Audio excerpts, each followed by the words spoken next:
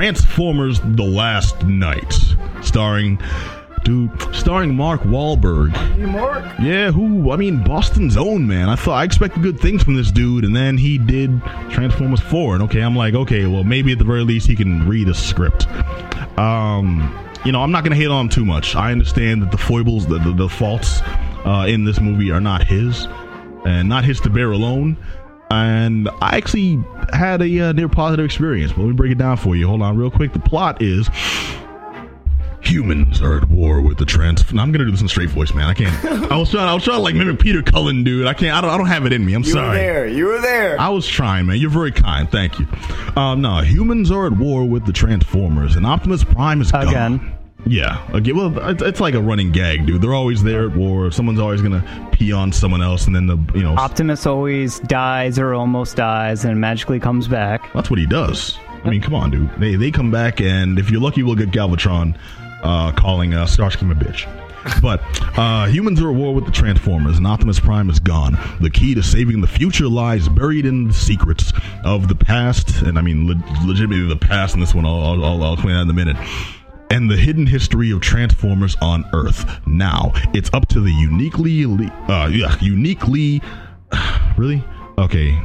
unique alliance, the typo here in the description. Wow. The unique alliance of inventor Cade Yeager, Bumblebee, an English lord, proper, and an Oxford professor to save the world.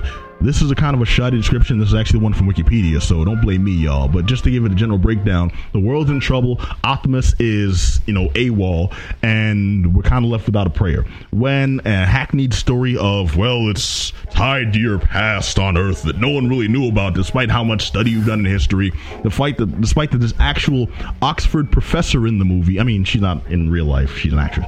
But playing an Oxford professor who studied history her whole life and never came across anything that would even hint at the existence of Transformers or their effect on our history as humans, just happens to be completely clueless when, it was all obvious when you know the signs to look for.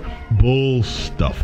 Just retconning the first Transformers. Yeah, that's the thing I really noticed too. They've completely rewritten their own history, and I'm like, what if I was a hardcore fan of this franchise, Dude, the first, man, it hurt because I've tried to give it a chance. I've tried to give it every benefit of the doubt because I, as a kid, loved Transformers. Even when I, as a teenager, and my cousin got the entire series on VHS, and I went back and watched them, I remember watching this as a kid. I used to love the show. Let me sit here and watch them all, and could not get through 2 episodes without falling asleep.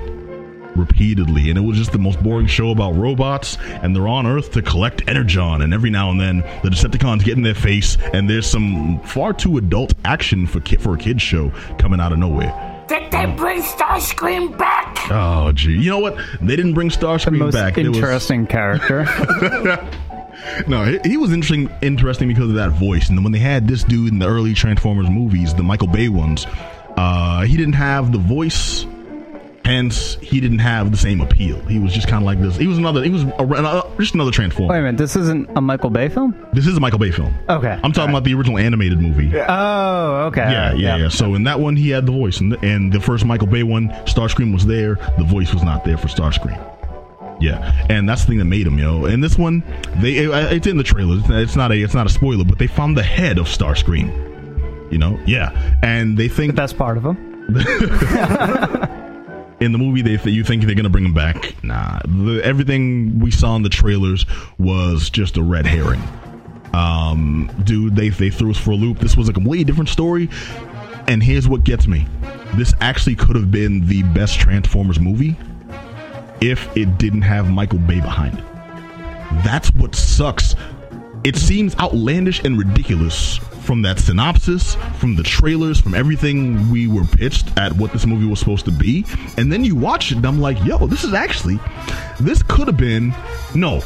should have been the most badass movie ever. Because consider it conceptually, okay?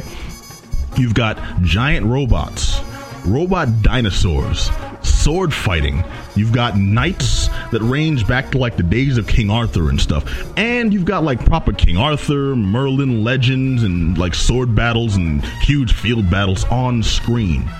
coupled with modern technology, and you've got like, you know, soldiers in like this badass war action tale. They're parachuting from planes, people on gliders, they're firing lasers and giant cannons, all this stuff. They're traveling the world, meeting like, you know, spies from here, and like, you know, lords with like power and links to like Illuminati secret cults, you know, and ancient organizations dedicated to like, you know, the preservation of mankind. It should be like Kingsman crossed with what was that movie, Pacific Rim, crossed with Jurassic Park.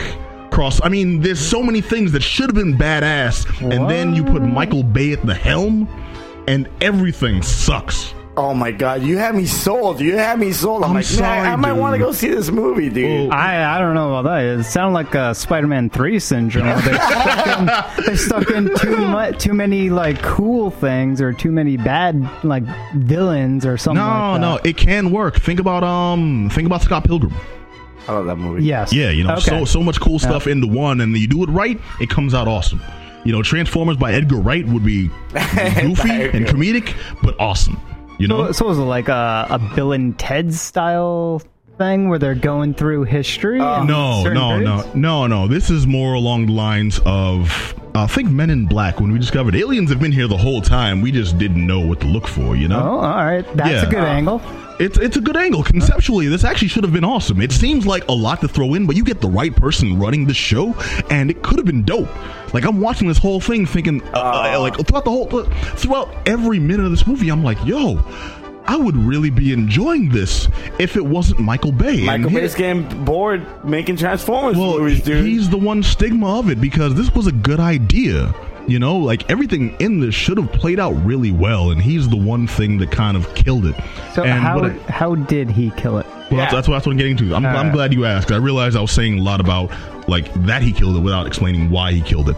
You get a lot of tropes that Michael Bay forces into his movies, like really ham-fists that don't belong there. This is a movie about an Oxford professor and an American inventor, you know, scientist, coming together because he's like the one. And one thing they really did well in this is they explained how the concept of the one, the chosen one, isn't necessarily like, oh, he's born and it was heralded in the book somewhere in the past that someday someone will be born. No, it's just like somebody who meets those qualities that is required to wield this power. You know, like, think of it like the hammer of Thor.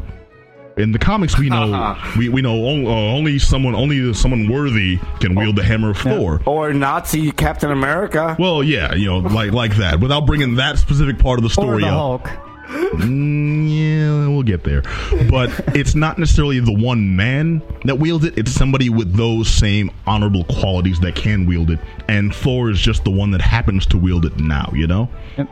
In this story, Cade Yeager, played by our very own Marky Mark, played by Mark Wahlberg. He's not like, he wasn't, you know, foreseen to be born and such. He's just someone on Earth who's good enough and properly qualified to wield that power. Okay, you so know? That's like the King Arthur element that you're talking about. Yes, and then when you have those presented by Michael Bay, the Oxford professor is this cheesecake, random, model turned actress who actually did a decent job for the role she was given. But every scene they have her cheesecake. You know what cheesecake is? Yeah. No. Do you know what beefcake is? Yeah. I know what a beefcake is. Cheesecake is the female variation of beefcake. Oh, really? Yeah. Okay. Yeah. All right. So for some reason, in every scene, she's in like a skin tight dress. Every scene, she's in her when she's in her teaching gear, she's dressed in kind of a it's still damn sexy because it's all like form fitting. It's supposed to be like kind of a frumpy, billowy blouse and those and mom jeans and stuff, but for some reason it's very tight on her. It's very form fitting. And then she's in these scenes where is she having an intelligent conversation, with her mother, with her friends about something. They're discussing Chaucer. They're discussing astrophysics. They're talking about anything. No, this movie does not meet in a scenes several that should have passed the Bechdel test. It doesn't. And that's not a big thing to harp on for me specifically, but I notice it in every Michael Bay movie. And this one, in scenes that obviously could have been against the norm, no, it followed that. It's like everything's on a rail. It's not going to deviate from those specific tropes. And that's just one of the things that gets me. Also, you have Cade Yeager. He's earned his stripes throughout the last movie, which was garbage. And they tried to make him seem like something of a prestigious character. He's the one that's taking over for the Witwickies. Yep. And the second he leaves American soil, he's immediately being disrespected by every English person who hears his American accent. And I'm just like, this is a dude you've already built up. He's already earned his keep. He's paid his dues. Yet you've reduced this dude to comic relief in most scenes, just to get those same tired comic beats.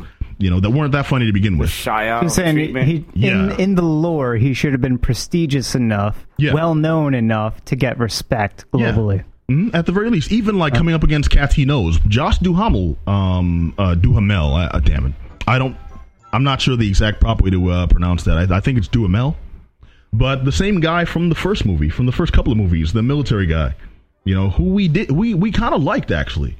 He started off as the villain, then he turned into like a goofy... No, he wasn't a villain. He was... I know what you're talking about. No, we'll get to him. That's... Okay. I want to say Barton Fink. I know the man's name. He was the Jesus in... Herb, help me out. The Big Lebowski. Thank you. Yes, he was the Jesus. I know you're talking about him. That's John Turturro. I love that guy. Yeah, we're not talking about him. No one not F's yet. with the Jesus. He's back too. No, Josh Duhamel. He's the soldier that once the military got involved in the first movie, he's the one that inspired Shia and Megan Fox's characters to say, no, look, don't be scared, don't be flailing about and like useless humans. You're involved here. You're important part of the story. So you're soldiers now. You're here to do important things. So we need you to actually get head in the game. Yep. He's the one that inspired them. He was like their military friend. He was their I don't know, they're in with the American forces, and he's back in a position of power. And this one kind of brought me down because he's pretty much just a mouthpiece for every bad idea the government has. And that's the thing, another Michael Bay trope. The military means well, but is immediately stupid. And you even get the one guy in the military that everyone's kind of downplaying that has the proper information.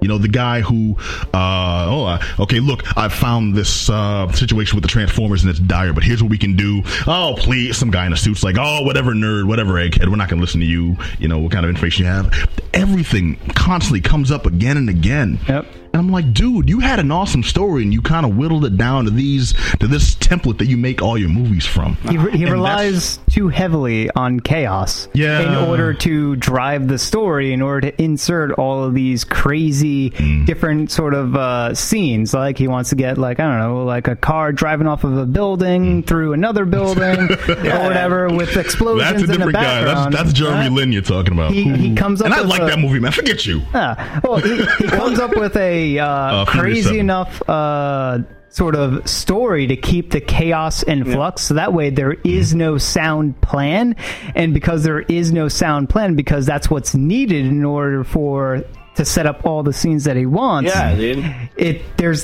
going to be characters in there that are going to behave stupidly because they can't behave logically, because none of what he just strung together logically makes sense. Dude, yeah, he's aiming for the lowest common denominator, dude, and it's just like... Well, here's the problem. It's like obvious now. Like I know the audience he's going for, and I get it. That's pretty much his bread and butter now. But that's because it's targeted.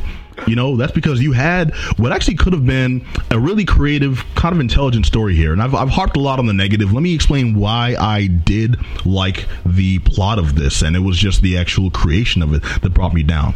Because they brought back Megatron. Woo! And Megatron. No Galvatron. No Galvatron. He was gone. Megatron was gone. Megatron is back now, and he wants his Decepticons. It's ridiculous. All right. But he wants his Decepticons. All right, cool. He's calling out the crew. He's making a deal with the American military, and they're going to find the remaining Autobots with Megatron and the Decepticons' help, because there's an ultimate weapon that we find out later they didn't know about, but actually existed. They eventually know about. It's ridiculous. It's like an ultimate weapon every other movie, dude. Yeah, and then that involves one showing Megatron's crew. He's calling out different Decepticons. We're like, okay, each of these is going to do a thing later on. That's why we're getting names now. We're getting personalities now, and the personalities are this badass crazy guy who turns into a bike, and there's the racial stereotype. He's a robot.